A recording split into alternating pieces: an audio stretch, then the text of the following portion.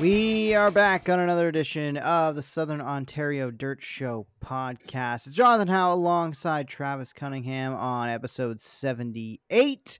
We'll have part 2 with the gunslinger, Ryan Hunsinger, later on in the episode. But first up, we got a lot of racing to recap.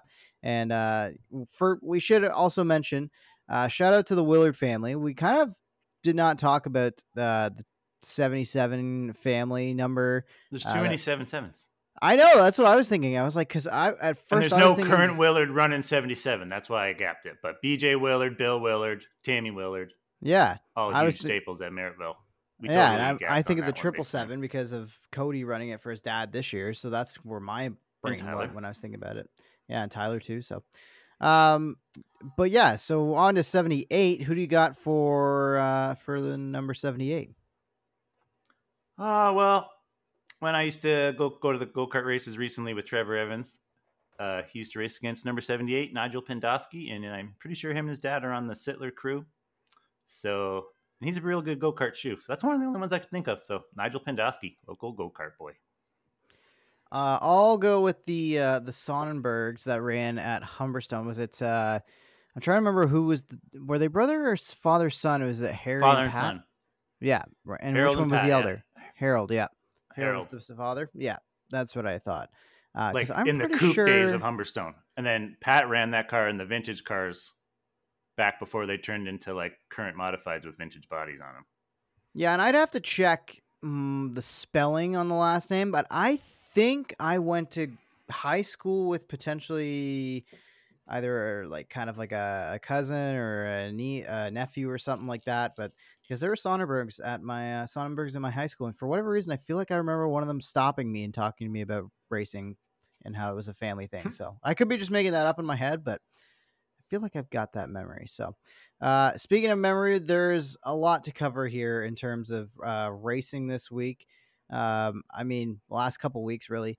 We had racing in the night we were recording from All Tech. So let's start with this short track super series.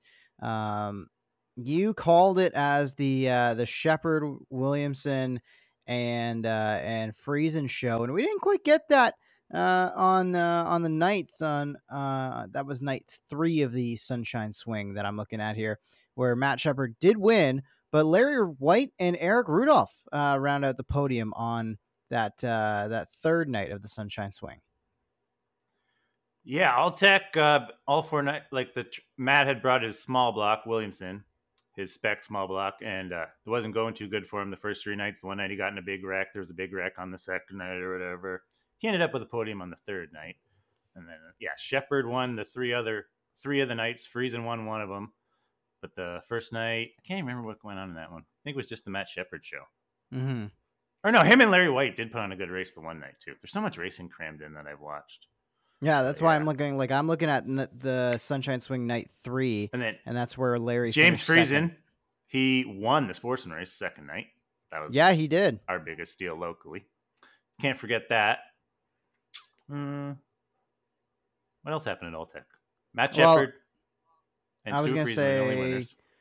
I was gonna say, you mentioned that it was a pretty rough time for Matt Williamson. For some of us who may not be as technically savvy, explain the engine choice that he made and why you kind of thought it didn't really pay off for him in the end. Okay, well, sit down, because to explain the Short Track Super Series engine rules, it's going to take about an hour because there's so many different combos. I need the Coles notes. I need to flip through it.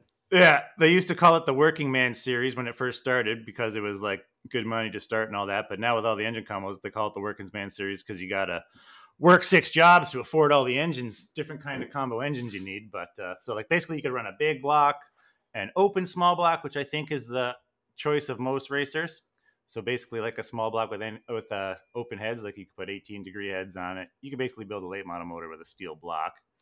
And then there's the spec small blocks, but they get a big, huge weight break, like the W16s in SST, I think, like weigh super light, like 2275. And then the spec small block gets a super big weight break too. That's where Matt was thinking. And last year, I think it was a little bit slicker during the opening 2 nights, and that's what he was hoping for. That's what he said in all his interviews. And it didn't really get slick like he was hoping till the last night.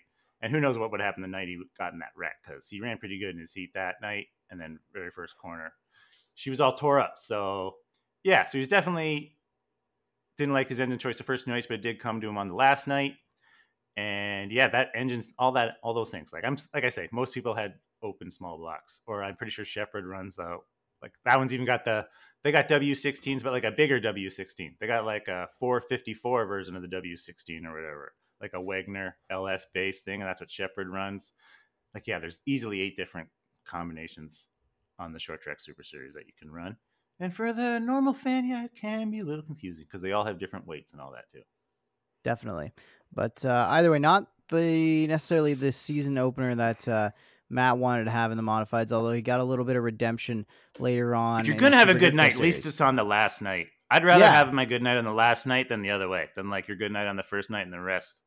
I'd rather have it the way he did it, but Yeah, you want to trend up, right? So he didn't, like I trend said, up. we you did get your prediction right on the final night here at this short track Super Series modifieds, because Friesen ended up getting the win over Shepard that night with Williamson rounding out the podium there. So, um, but I did want to That night it was rubber mention. down. But Matt was I was going through the field with a small block. Yeah, and I wanted to mention before we got into more modified talk, because I'm trying to go almost in like chronological order of the time and the dates that we missed here. So I'm looking at we probably should talk about the World of Outlaws at Volusia. Those races happened Definitely. February 7th and February 8th, so that would have been the first night Nope, there over was at. 4 of them. Yeah, so those are There's the first 7th. two at. Yeah, Yeah. sorry, first two, and then I was gonna say, and then it worked out that the next two were on the weekend, right? So, Yeah. um, but the first two were the Wednesday, Thursday, and those would have been before the nights we're talking about. And I don't think I'm trying to remember what night we recorded last, because I feel like you might have been watching that opener from the World of Outlaws while we were recording. I Yeah. I think it think, was the Thursday. Yeah, I definitely was. Yeah. yeah, because Brad Sweet ended up getting the win over Tyler Courtney and David Gravel. Yeah. And of course, we already get the chirping back and forth has begun between High Limits and World of Outlaws about which guys are winning what. So not a surprise, I guess, to see that. But uh, you know, David Gravel steps up and he gets the better of Rico Abreu on the second night. Justin Peck rounded out the podium there, and then it kind of went back the other way with Tyler Courtney grabbing the win over Rico Abreu and Brad Sweet. That one, Rico, I think, That had pretty night, much in the bag, right? yeah, led the whole thing pretty much until the last corner. And he jumped the cushion. Even the good guys step on their wiener every now and then. And that's what Rico did that night for sure. Yeah, it happens to the best of us, right? And the final Saturday night, the February 10th night at Volusia for the World of Outlaws Sprint Cars, Sheldon Hodenschild gets the win over Anthony Macri and Brad Sweet. There's another thing, yeah. Sheldon on the practice night earlier in the week threw like a slide job in practice and junked a guy. And he was getting a lot of heat for that earlier in the week, so he needed that to win to shut everybody up.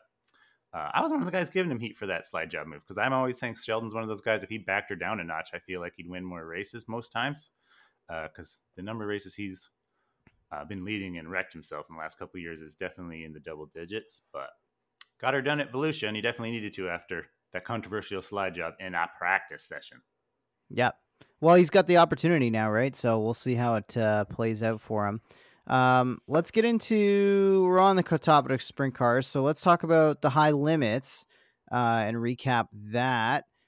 First race of the season went to Kyle Larson. He won it over Cole Macedo and Tanner Thorson. That was the matinee show, right? That was, they got rained out and then pushed to, I think it was Monday afternoon or Tuesday afternoon. Yeah, it rained out and then pushed whatever, I think it was Tuesday to the next night, and they ran that one first. And yeah, East Bay was pretty much just a big cushion around the lip on that one. It ended up being a good race between Larson and Tanner Thorson. And yeah, there's a bunch of them up there running for the lead, but Larson was able to keep it for that one. But the second race for him didn't go too well, that's for sure. No, it didn't. But we should point out that Sam Haferteep Jr., who we've seen up north of the border as recently as the Northern Sprint Car Nationals in the 360s, he actually was in the field for this one, and he ended up finishing ninth after starting seventh. So that was in the first feature. And the second of the Battle at the Bay, $15,000 to win. Went to Sunshine. Tyler Courtney gets it done over Corey Day. Another good run for him. And Brad Sweet, Zeb Wise fourth, and Brent Marks round out your top five there. That one was Corey Day led, and then Sunshine eventually got him. Sunshine's real good at East Bay. Usually wins one when the All Stars would go there. Larson on the like I said, he stunk the second one up. He was supposed to start third, got in a jingle like coming to the green, and they were gonna like he kept it going, and they were gonna try to give him his spot back for the initial restart, which I thought was gonna be bull crap. Anyways, I hate like if you spin out on the initial start, even if you keep it going, you shouldn't get your spot. But anyway, his tire went flat, so he ended up having to go tail, and then he ended up spinning out once and getting in another wreck. So yeah, even the great ones have bad nights. Yeah, absolutely. You're never gonna have Good a and the bad. 100% win rate. And there's another scenario. If I ever were to win a feature on a double feature night, I'd always want it to be the second one.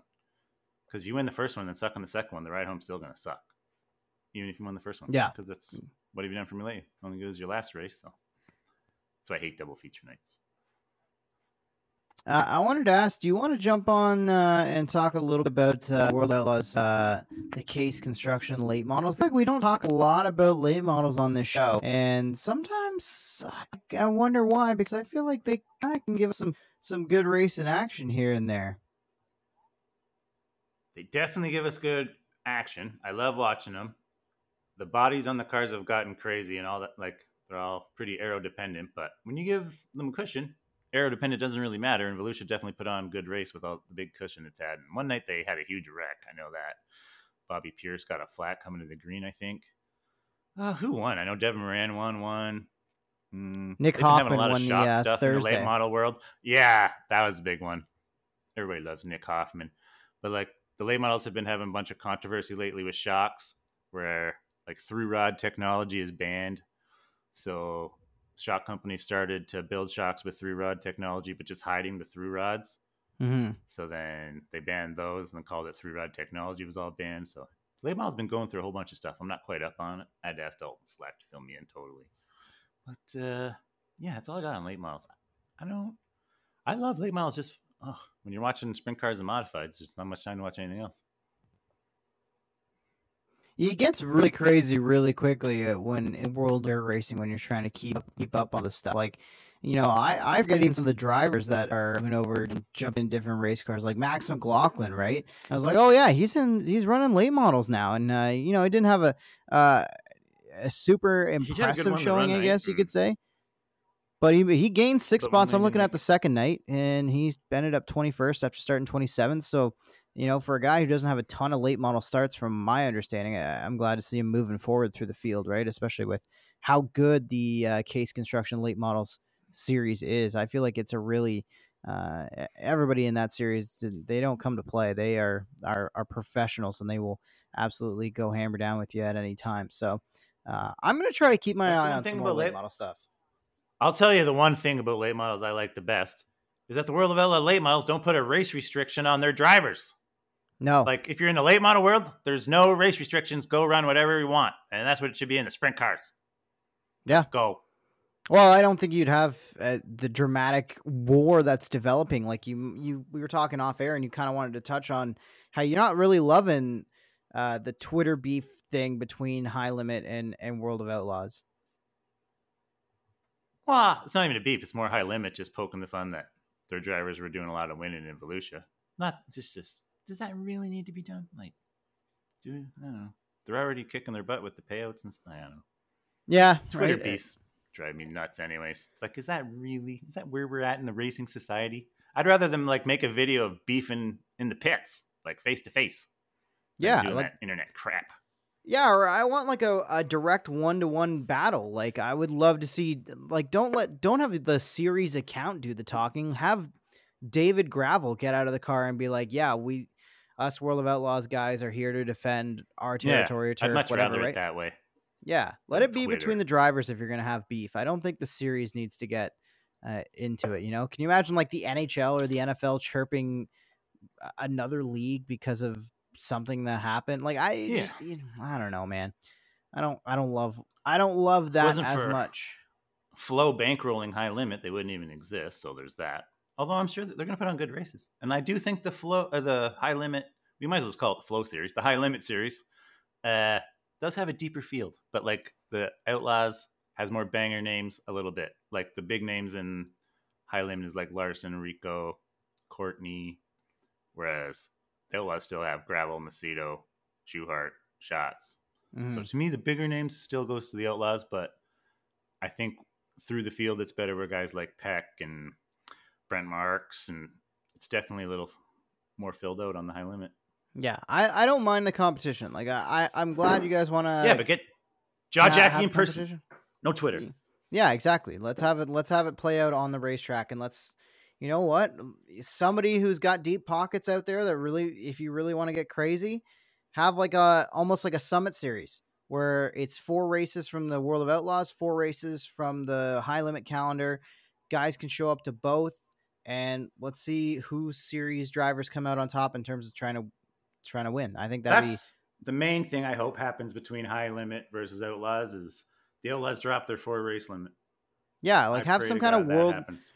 have some kind of world series of sprint cars or something like that where the best of both, best on best, and you know what, at the end of the day, whoever has a driver come out on top, they're going to get to say they're the better series or whatever, you know what I mean? Like I just think there's something creative you can do with it besides just going at each other on Twitter about who's having success where, right? So but Agreed. ultimately, sprint cars are back in a big way, and we've got 2 major series to 410s are watch. healthy. It's healthy, absolutely. I Uh, saw a rumor today. It's just a rumor. I saw it on the internet, but I saw it on Twitter. But like a dirt car might buy ASCS. It's just a Ooh, rumor, but oof, kind of makes sense because I know ASCS is struggling. I'm sure they're looking to sell. They've hmm, been having a rough go. And then ASCS announcer just left for USAC. interesting. And yeah, definitely interesting. That one's got to play out. That's just a rumor right now, but I was reading that one, and it's kind of it does make a little sense in my head.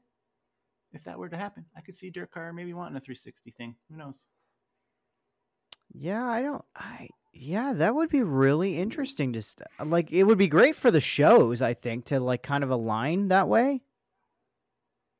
I have no idea. Like I say, it's just I don't know how they would do it if that did happen. Because like right now, you call it an ASCS National Series, but to me, it's like a Midwest Series. It's like all Texas, and it's nowhere near here. Barely ever doesn't come up here at all. So all the races when D Dubs was on the series, he had to drive like 14 hours was the closest one. Yeah, Although back then most of them were all 14 plus hours away. So not much of a national series really, if you ask me. So yeah, the maybe we can get American it. Sprint Car 360s going Series. more national. Because like I've been saying, 360s are hurting compared to 410s right now. Yeah, for those who don't know, we're talking about the American Sprint Car Series, and I kind of think that makes a lot of sense for the dirt. Like, you know, again, like going back to my involvement in playing the dirt game, like 360 is a level that you can pass through in career mode and whatever else in that World of Outlaws Dirt Car Series game. So, like, why not have a 360 series under your banner and really embrace that as a feeder into the 410 world, especially if you're trying to, like, imagine you have that alignment and you have that feeder series where on a national stage now there's somebody, a driver or 2 or 3 from the 360s can move up to the 410s maybe each year. Then you really don't have to worry about high limit guys, like guys jumping ship to go to high limit, because you're developing your own talent. Could be what they're thinking. Like I said, Yeah, this is just we're spinning off a rumor I saw today on a rumor page, but I like the rumors. I like it. That one makes a little sense to me because I know there's no way ASCS is financially sound the way it's been going because they've been murdered with rainouts the last 2 years. Like, there's no way that didn't kill them. Yeah. Like, I swear they had to rain out half their races last couple of years. So Hmm. that can't be good. And the new guy just bought it, so I forget his name. So that makes a lot of sense to me. Interesting. I could see at least an alliance or a partnership forming up there for Yeah. sure. We should jump right into basically what takes us up to date, which would be the Super Dirt Car Series. They raced starting on Valentine's Day last week, Wednesday the 14th, 15th, 16th. They were rained out on the 17th. Again, Matt Shepard, kind of the star of the show. However, our boy Matt Williamson did end up grabbing a gator while he was down there on the Thursday night. Yep. And he won the overall Gator as well, the points one that was cut short due to rain because Matt Mm-hmm. Shepard the night that money Matt Williamson won on Thursday, he finished 8th, and I think Matt's worst finish was a 5th. So even though Matt won all the Shepard won all the other races, our Matt won the Big Gator Championship. So that was definitely a good turnaround for him. From Alltech, he always wins a race at Volusia, so keeping that streak going. Yeah. The one night Larry White had the biggest meltdown one of the biggest meltdowns I've ever seen, where he's leading the race, looking like he's going to win. Comes up on a lap car of Brett Hearn, and if I'm Brett Hearn, man, it's got to be a tough look feeling like you're a lap car. Like I understand, like Teal's got like no drivers, so like he has to go out there and do that for any R&D possible. Like I'm thinking, but like man, if I was him, I would have retired when I won that World Finals race a couple of years ago.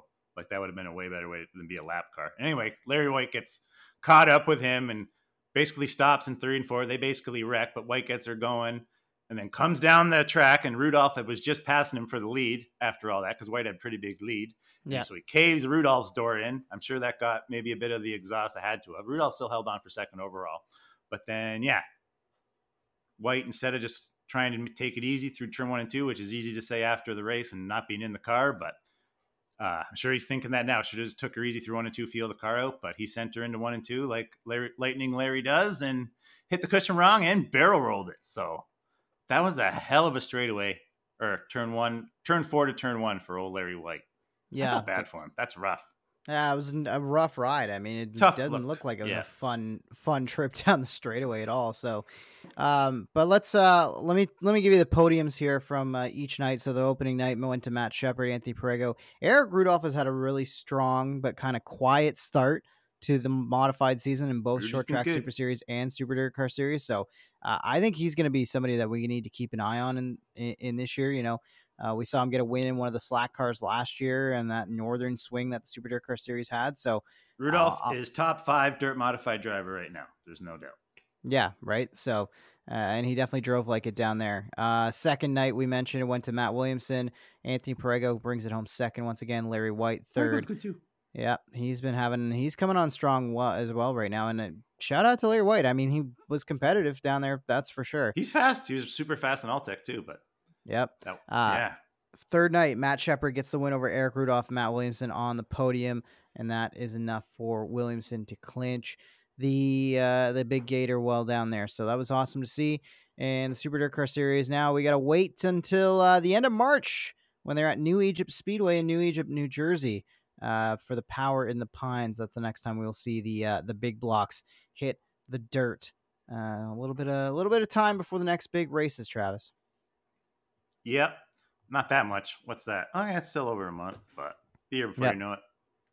Yeah, and then I think, let me see if I got this here, the Short Track Super Series. I don't know when they are back next. Let me grab the schedule. Ooh, I know that. Port Royal, March 17th or something. March 16th, because that rain out, it's 50,000 to win. The rain out from last October, whatever they call that race. Speed well, I'm seeing one more before actually in Georgetown. The Georgetown, the Jake Marine Memorial. That's happening March 9th, and then there's also an open practice the night before. But yeah, they're going to be down in Delaware before they head to Port Royal. So you are correct. The Port Royal's coming up on the schedule, but we'll get 2 short track Super Series races. I think some locals are going to Port Royal, so I can't say who. But I won't tell. So we'll wait to break the news here when we can, I guess. Yeah. But looking forward to this bit of the schedule coming up. So we got some time to wait until we see some modifieds back on the racetrack, though. I think we are all caught up on King of the 360s. News. Oh, that's right. I'm trying to go through my list of what's missing here. You want to wrap us? You want to rapid fire through that for us? Sure. Ryan Timms won it. Liam Martin was the only local. I think, Liam and Ryan Turner were the only 2 local boys there. Ryan didn't make it. He was in a transfer spot in the B main and got nipped by Wayne Johnson on a late restart. If it wasn't for the caution, Ryan probably would have made it. And Liam won that B main, so I think he went 21st to 14th. Ryan Timms kicked their butt. He went from like 15th to the win. It was a pretty good race on the Saturday. And the other nights, I don't think there was a big wreck, I think, Peck got big wreck on the final night. I thought I was only really paying attention to the locals for the most part. Ryan got his first flip out of the way on one of the prelim nights. Blew me away that 9 years went by in a sprint car that he never flipped. Yeah, that's pretty wild. That's a pretty long streak to have without flipping. So, yeah, I'm impressed. Back in the early hammer down Ushweekend days, you weren't going to be able to go 9 years. I don't know, a little tougher then, but now that it's smooth and slick all the time, it's a little easier. Like A little D-Dub's bit. never wrecks either. Although he Yeah, did that's this true. year. I was gonna say he This year had he drove it all by one pretty himself. big one while leading at Oshweekend this Yeah, year. So, that was all by himself too. That was yep, one of his first ones. yep. Um, obviously, stock car pavement racing is back in a big way. Daytona 500, who got delayed a little bit, but did you end up watching? Because you called me out for arguing online I because did. I've seen multiple people complain about this race, and I thought it was one of the better 500s that we've had in the last 15 years, 10 years. So I don't know. Well, to me, like I said to you, when it rained out on Sunday, I had the crew boys over and we put on the 2001 Daytona 500 just because I said, let's watch the day when NASCAR died with Dale. And but the rate, like the package back then, that was with the little wicker bill on the roof, and like the plate race before the 2001 Daytona 500 was, I'm pretty sure, the first or second race for that package, and that's Dale Senior's last win when he went 18th to the win in the last 4 laps. Mm-hmm. So to me, that package is a little better than what we got now. But what we got now, it's essentially, instead of the one train, it's 2 trains in a row where it's kind of hard to move, which Yeah. is better than watching one train, I will admit. I'd rather see them 2 by 2. But I just wish we could get the lanes to move a little more like they did back in 2001. Back then, like, the lanes would move, you'd be able to cut down. There was a lot more chopping between the lanes and different leaders. So it's Yeah, pretty it seemed close, like but that needs a little old tweak still. package. I was gonna say that old package it Like I had said, like a better air bubble, like there was more yeah, gap because that you that had to wicker manage bill between the race cars. completely broke the air. Yeah, Big time. exactly. And you Caused a couldn't just huge pull hole. up and push, right? Which is where we see a lot of Yeah. guys get in trouble, right?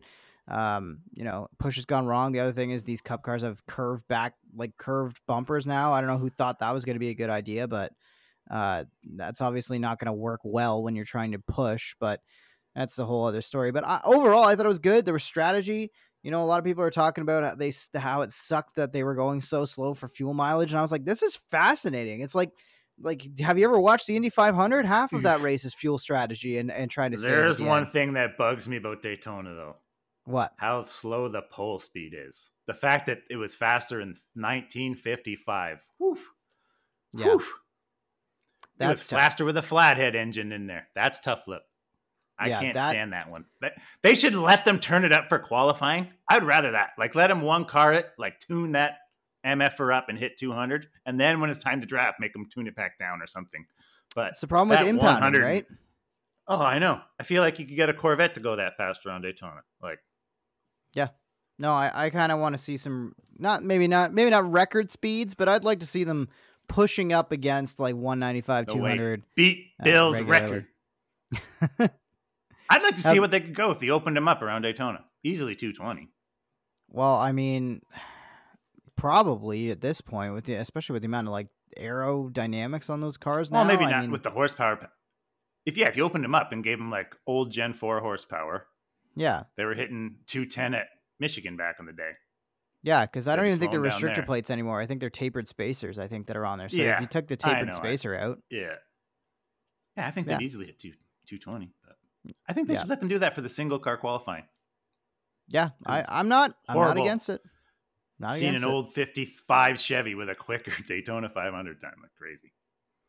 Yeah, I think they might look at it at the very least, but we'll see. We'll see how it plays out. But either way, I thought it was a good race. If you watch racing and if you watch racing, I honestly thought they were going to wreck more. Yeah, I was waiting for more wrecks.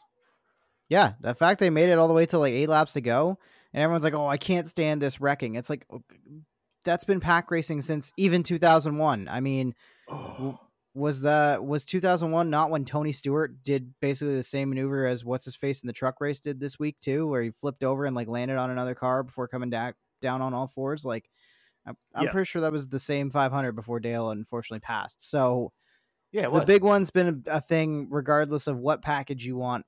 The only way to not have a big one is to go back to tandem. I know.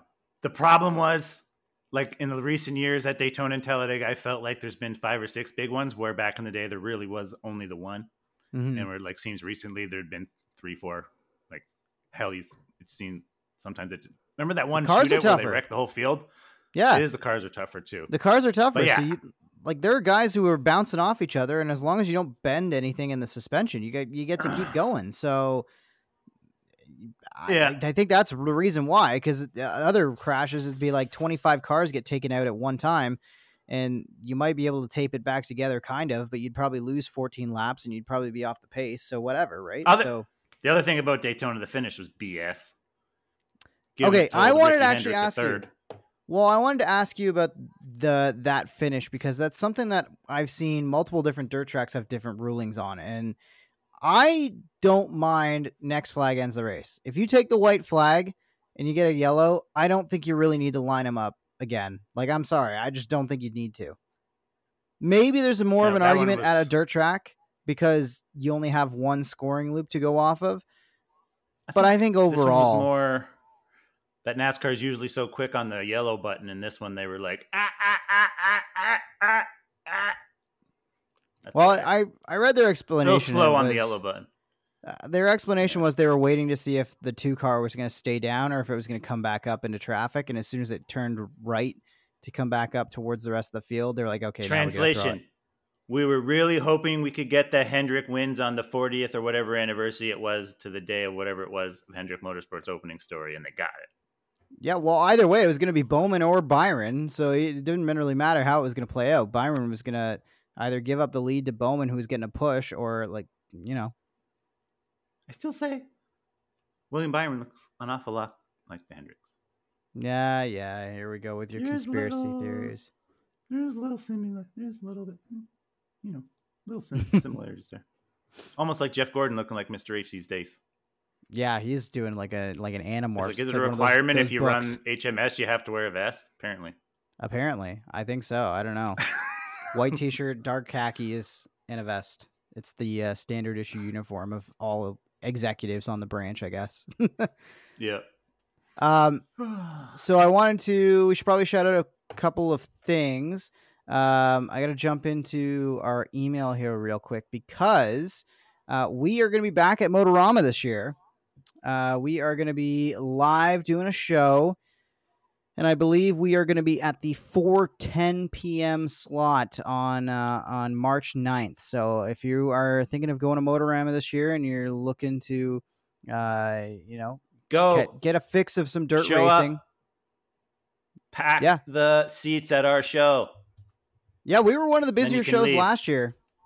Shows last year, so I would really appreciate the support. And we're going to be doing a live podcast from Motorama on March 9th around 4:00. So there's your warning. We'll keep promoting that and lock in some more details as they come along. But we are closing in on Motorama, which is super exciting. We'll probably have to catch up with our pal Greg McPherson from Inside Track to talk about Motorama and all things racing in that awesome publication that I've contributed to and written some stories about.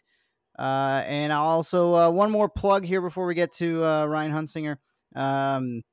This podcast dropping on a Friday. If you are in the Niagara region, especially Niagara Falls, on Friday night, you can come down to Camp Cataract, and I will be performing. I'm going to be playing guitar and singing some songs, doing some cover tunes, some originals, and performing with my pals, the Cocktails. So come out to that show. I think, Travis, you're coming down for that show. So I'm coming. The other time. Travis is coming. I think Beef's coming. Yeah. My 2 crew guys are coming. We're all going to be there. Show up. Let's go. Be loud for Jonathan. We're going to be louder than the Cocktails. I think I'm even going to have some merch available. I'm going to have some stickers for purchase to help me pay for my EP to drop. Some new music coming your way. So if you like the tunes that you hear on this podcast, generally they are my own actual songs. So and that's my favorite part about our podcast. I've said it before. Johnny's playing that song. Doesn't Kyra say she said that when you were on stage, but like she thinks it plays too long to open the show. But I would agree if it wasn't you playing. She does have that opinion, but it's promotion for myself. If it was just some random plug doing it, I would agree with her. But because it's you, we should make it longer.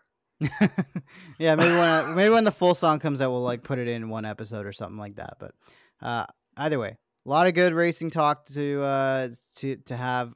It's great to be back in racing season. Great to see some of our locals having some success. Shout out to Matt Williamson. Shout out to James Friesen again. And let's get to JMF. part 2 of Ryan Hunsinger on the Southern Ontario Dirt Show podcast.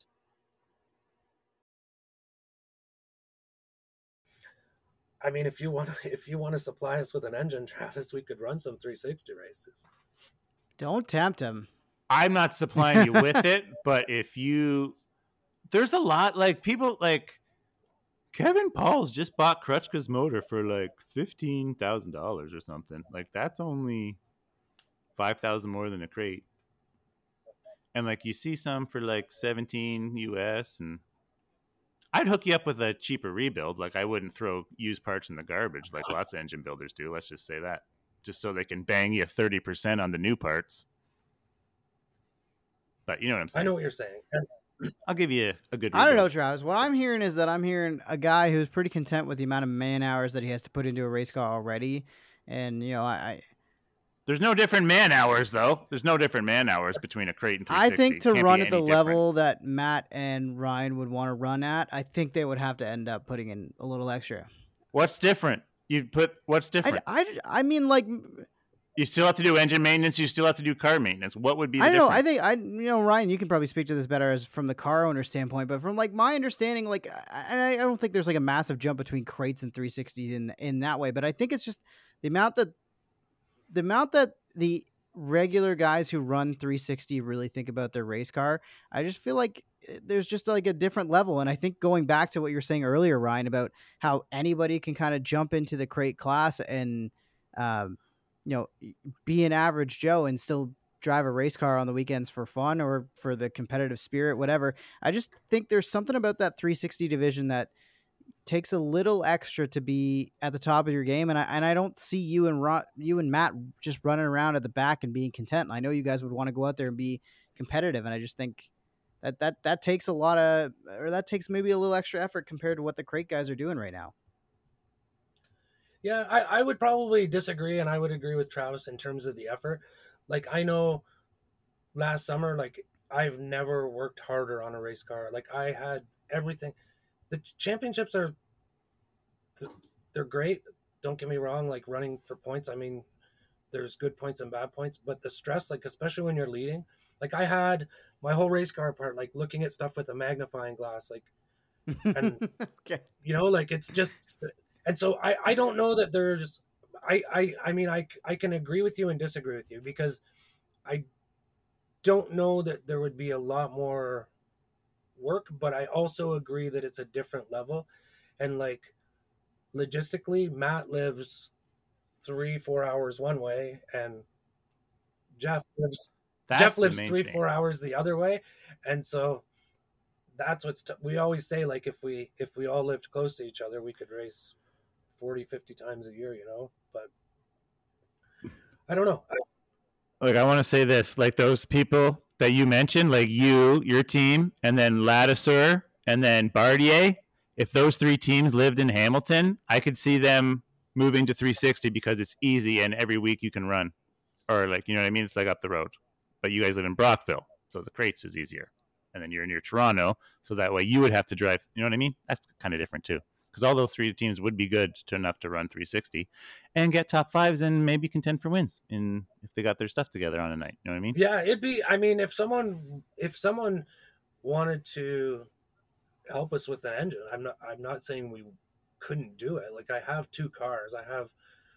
My stuff is not all brand new, but I have good stuff. I have 2 complete cars. It's just I have 1 engine.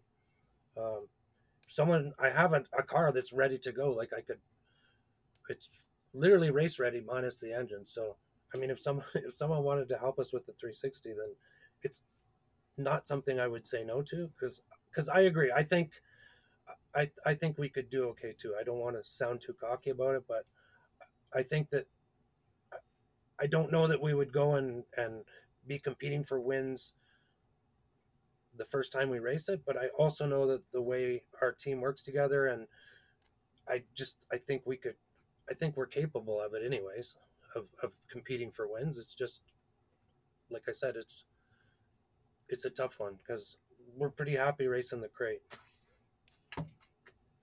Sometimes you gotta stay where the happiness is. That's what I've learned from talking to other drivers that have moved up and down and all that sort of stuff. But what do I know? I just talk about the race Okay. cars. Yeah, but you're right though. Like when I would like everybody always wants to move up, always wants to move up.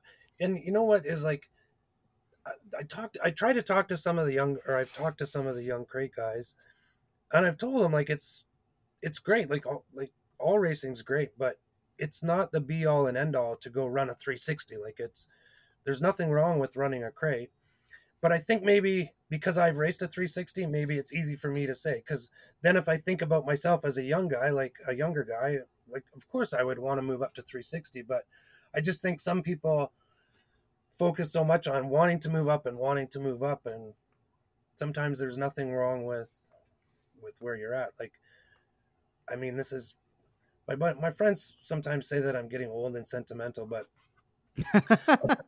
I'll tell You you, are. all of us that anybody that races a race car, whether you race a mini stock or anything, all of us are living our childhood dreams, and there's not many people that can say that. And so I can look back on my racing career. Oh yeah. I Love can it. look back on my racing career and say I won. I don't even know how many races I've won. Like, I don't know in total. I've won just under 20 sprint car races between 360 and crate. And anyways, that's not the point. But I can look back and say, man, I only got to win like around 50 races or however many races I've won. But then I could also look at the other side and say, like, how many people when they're a little kid, like when they're 7 years old watching race cars, how many people can, or doing anything, like when you're 7 years old or like a little kid, your dreams are so far-fetched, like I want to be an astronaut or I want to do this, and so few people actually get to do it. So if you put it in that perspective and look at it, like all of us are lucky because all of us basically are living out our childhood dreams. Like it doesn't matter if you race a mini stock or a crate or a 360, like we're all just lucky to be able to do to be able to do it, right? Because it's such a neat thing. And the other thing, like I said, my friends say that I'm getting old and sentimental, but I find when you're young, like it's all about the trophies and you want to rack up the wins and pile up the wins and stuff. But as you get old, you realize that the trophies are just pieces of plastic, right? Like, and it's more about like the people that you meet and the friends that you've made. Like I'm still friends with people that I raced go-karts with 40 years ago, and I still talk to a lot of, like, there's a handful of them that I talk to on a regular basis. And so like I don't even know where the trophies are from that I won go-kart racing, but I have those friends. And so like I said, I as you get older you realize like there's just far more to it than trophies. And just the fact that I got to race, I consider myself very lucky. And there's so many great people in racing. Like it's just a really really cool thing to be part of. And I'm really lucky that I got to do it because that's all I wanted to do when I was a little kid. Amen. Well, I feel like you know what, Travis. I don't know if you got anything else for Ryan, but we've come to a point. Oh, what do you want to get into? We're trying to split it into two Well, episodes. He's got to give us another Okay, go for Cayuga a story Cayuga or two. story. Just give us one or two more, please. If you really want to kill some time, I have lots of stories. But hey, have you Give ever us had a driver on this show? Like, I want this one Specifically, what? What? Sorry. Have you ever had a driver on this show that's raced wearing a disguise under an alias? I don't think so. No. No. So when I was racing mini stocks when I was a kid, so there was this racetrack called the Ridge, and it was in Ridgetown. So Yeah. I went up there with my mini stock, and there was like the local guys, right? They were kind of bullies, and like I said, I was young and probably cocky and a punk.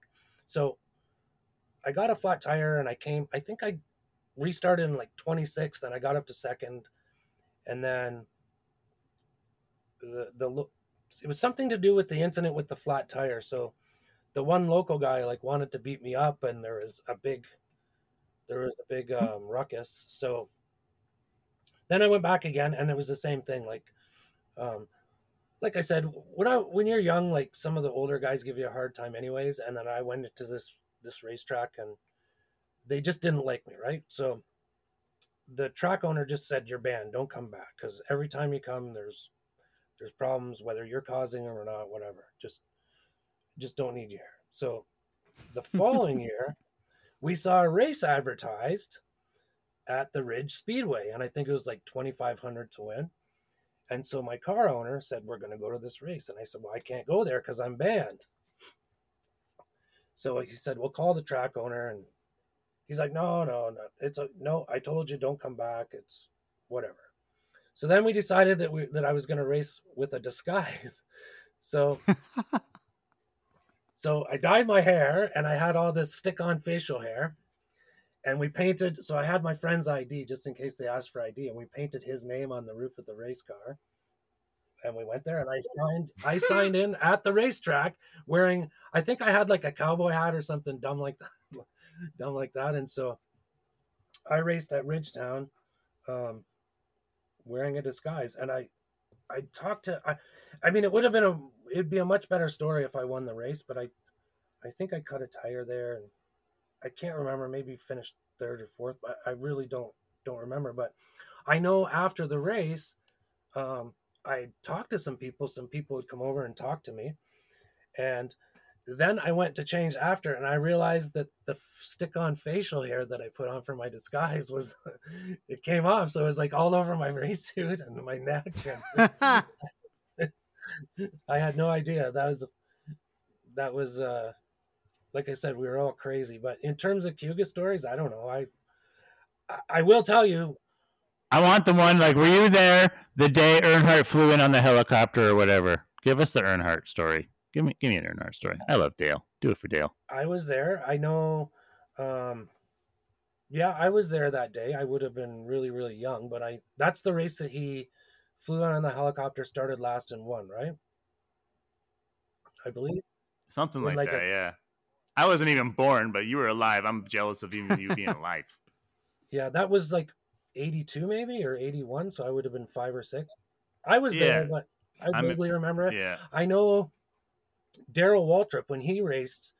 Um, we have pictures of like my sister. She's like a foot tall with Daryl Waltrip, and he was over at my grandparents' house, and we have pictures with him. Like, and Bobby Allison used to go over there, and like I said, like you can never appreciate something like that when you're 6 years old, and then you think back now, and it's like, holy cow, like I was so lucky to be No able to do shit. that stuff. But yeah, that you think of like the ASA guys when I was a kid.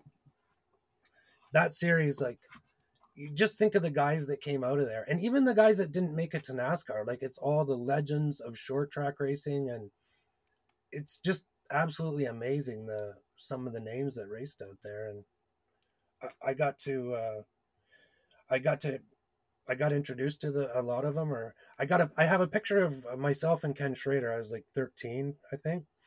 So there's a picture of Ken Schrader and I up in the tower at Cuga, and I remember I was like, oh, what do I need to do to be a race car driver? I want to be a race car driver so bad. So um, when he came to Oswego, I guess it would have been,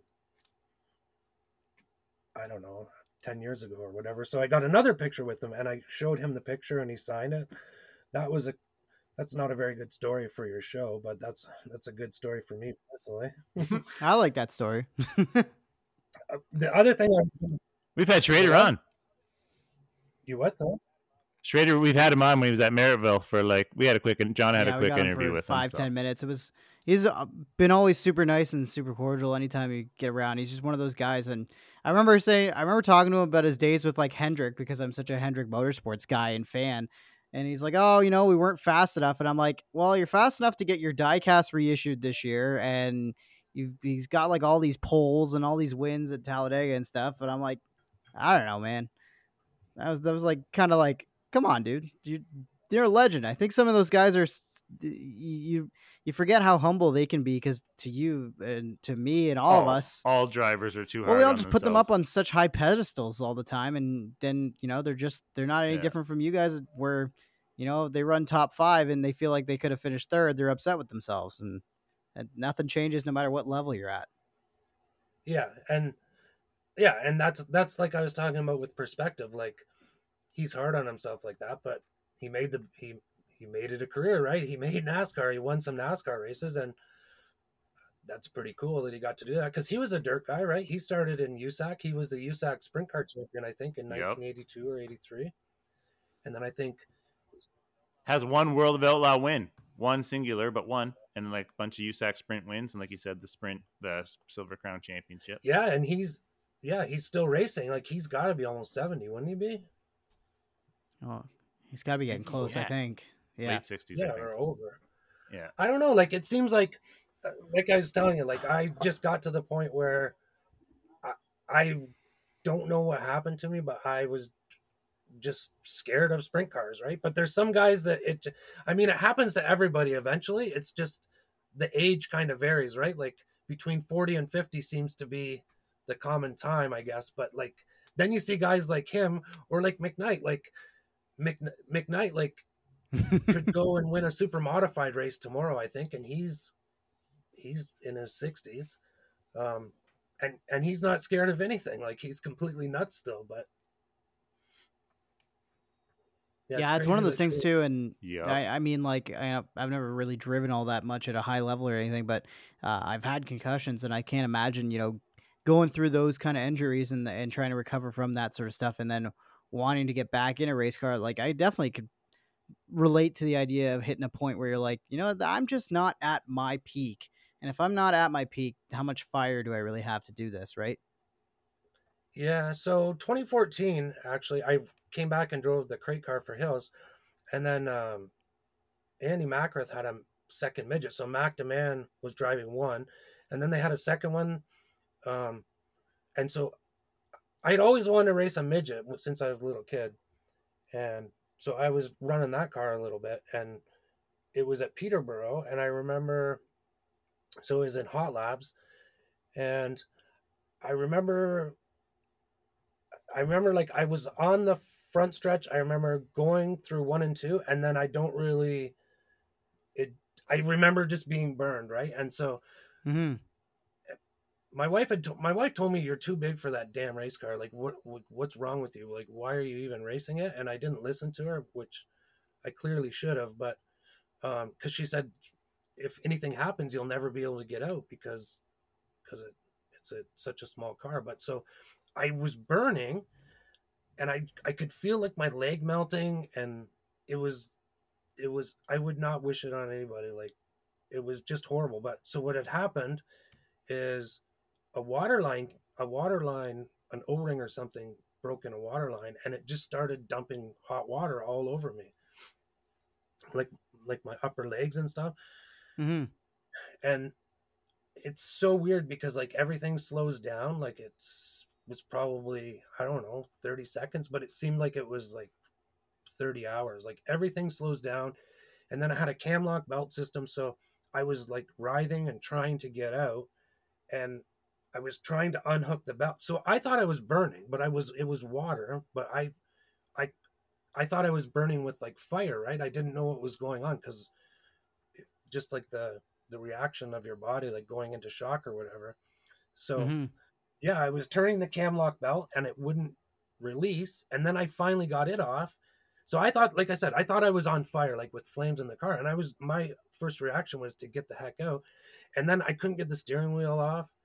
And, and then the crazy thing is I got on the racetrack, I got out, and and nobody came over. And I was like, where the hell is everybody? Like, where's the safety crew? But then I realized after that, like I thought I was burning with flames, right? But then I realized I probably looked like friggin' Ricky Bobby, like when he's running around, because I totally looked like Ricky Bobby. Like the grandstands were full, it was hot laps there, and so there's a guy gets out of his car and he's like rolling around, but I wasn't even on fire. But anyways, after that, that changed me a lot because it affected me really badly mentally. Like um, I just probably wasn't the same after that. And what's funny too is like I think if you get out of the car on your own will, then you don't miss it, because there's a lot of guys I talk to where, I don't know, they lost their sponsor and they had to quit racing, but then they want to do it. And even the breaks that I've taken,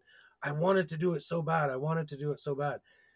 And then there's guy, like, you talk to a guy and he's like, I can never go back to a racetrack. Like, I've never been back to a racetrack since I quit. Well, I love going to the races, and I don't even think about driving anymore. It's not even something that crosses my mind.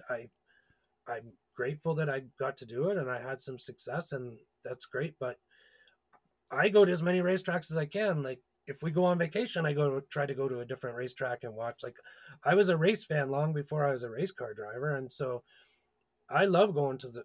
And so I think there's something to be said about making the decision to stop on my own. Like, I didn't stop because I started a family, or I didn't stop because I lost my sponsor. I stopped because I was like, I've had enough of this. And so I think it helps me be at peace with it, because like I said, I could care less about ever driving a race car ever again. I would probably drive like a street stock, a pavement street stock or something. Maybe I would probably consider doing something like that, or a mini stock, like maybe once or twice just to try it. But in terms of a sprint car, I've had my fill, and I'm not really interested in doing that anymore. Hit him with the All question, right. Johnny. Well, this is kind of a great question for you because you've driven so many different things. But we like to ask one last question here before we get to our end of our interview section. So Ryan, I got to ask you one type of race car, one racetrack to drive at for the rest of your life, whatever it may be. It can be something you've driven in the past. It can be something that you've never had the chance to drive that you always wanted to. Just one race car, one racetrack to drive at for the rest of your life. I don't know. I knew you were going to ask this question because I watch your show, but um, I don't know. That's a really good question. Like, I've driven 10 or 12 different divisions of cars, and I honestly think, like, probably Cayuga Speedway, and probably a Thunder car on bias ply tires. And I know that Ooh. sounds crazy because um, I've raced a lot of different things, but like racing the street stock when I was young and that was before radial tires, so bias ply tires, and at Cayuga Speedway, it was such a challenge. It was some of the probably definitely in the top three of anything I've ever driven. So I think that I would choose, as crazy as it sounds, like a street stock on bias ply tires at Cayuga Speedway, because that was one of my favorite cars that I've ever driven.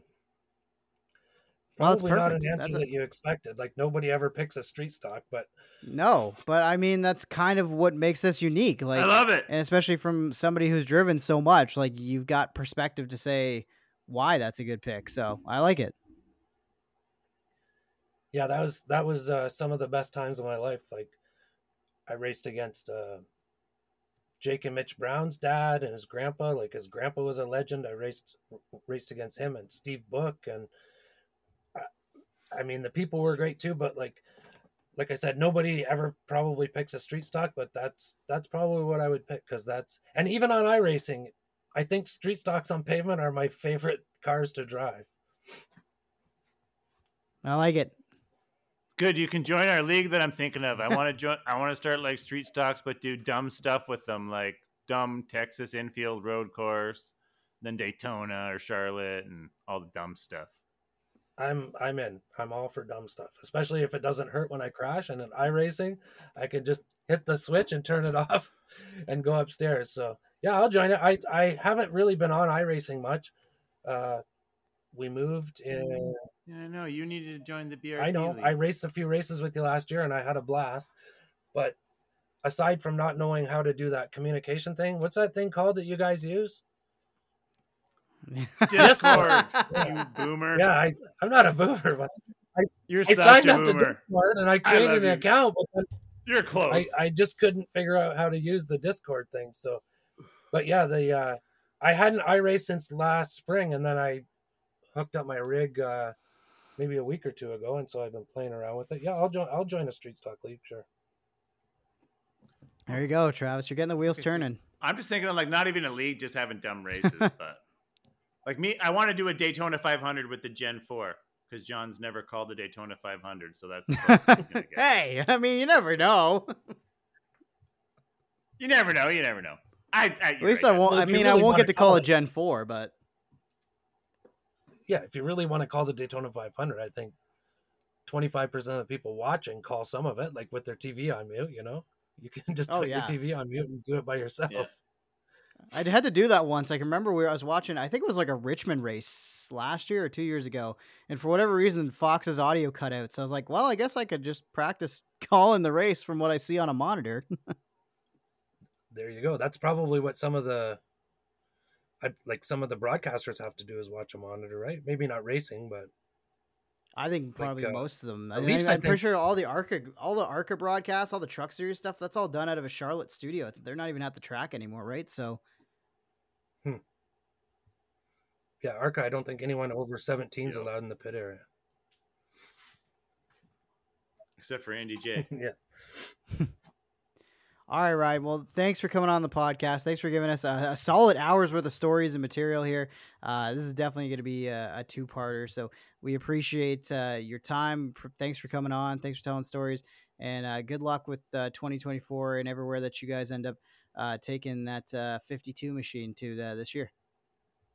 Yeah, thank you. We're looking forward to it. And Travis, just let me know when I can pick that engine up and I'll And the checkered is out on another episode of the Southern Ontario Dirt Show presented by Ohsweken Speedway and Bicknell Racing Products. Like what you hear, rate, review, and subscribe wherever you get your podcasts. Connect with us on Facebook at Southern Ontario Dirt Show or find us on Instagram, Twitter, and TikTok at SODS_pod. Have a question for the show? Email us, southernontariodirtshow@gmail.com. Thanks for supporting local racing in Southern Ontario, and we'll see you at the track.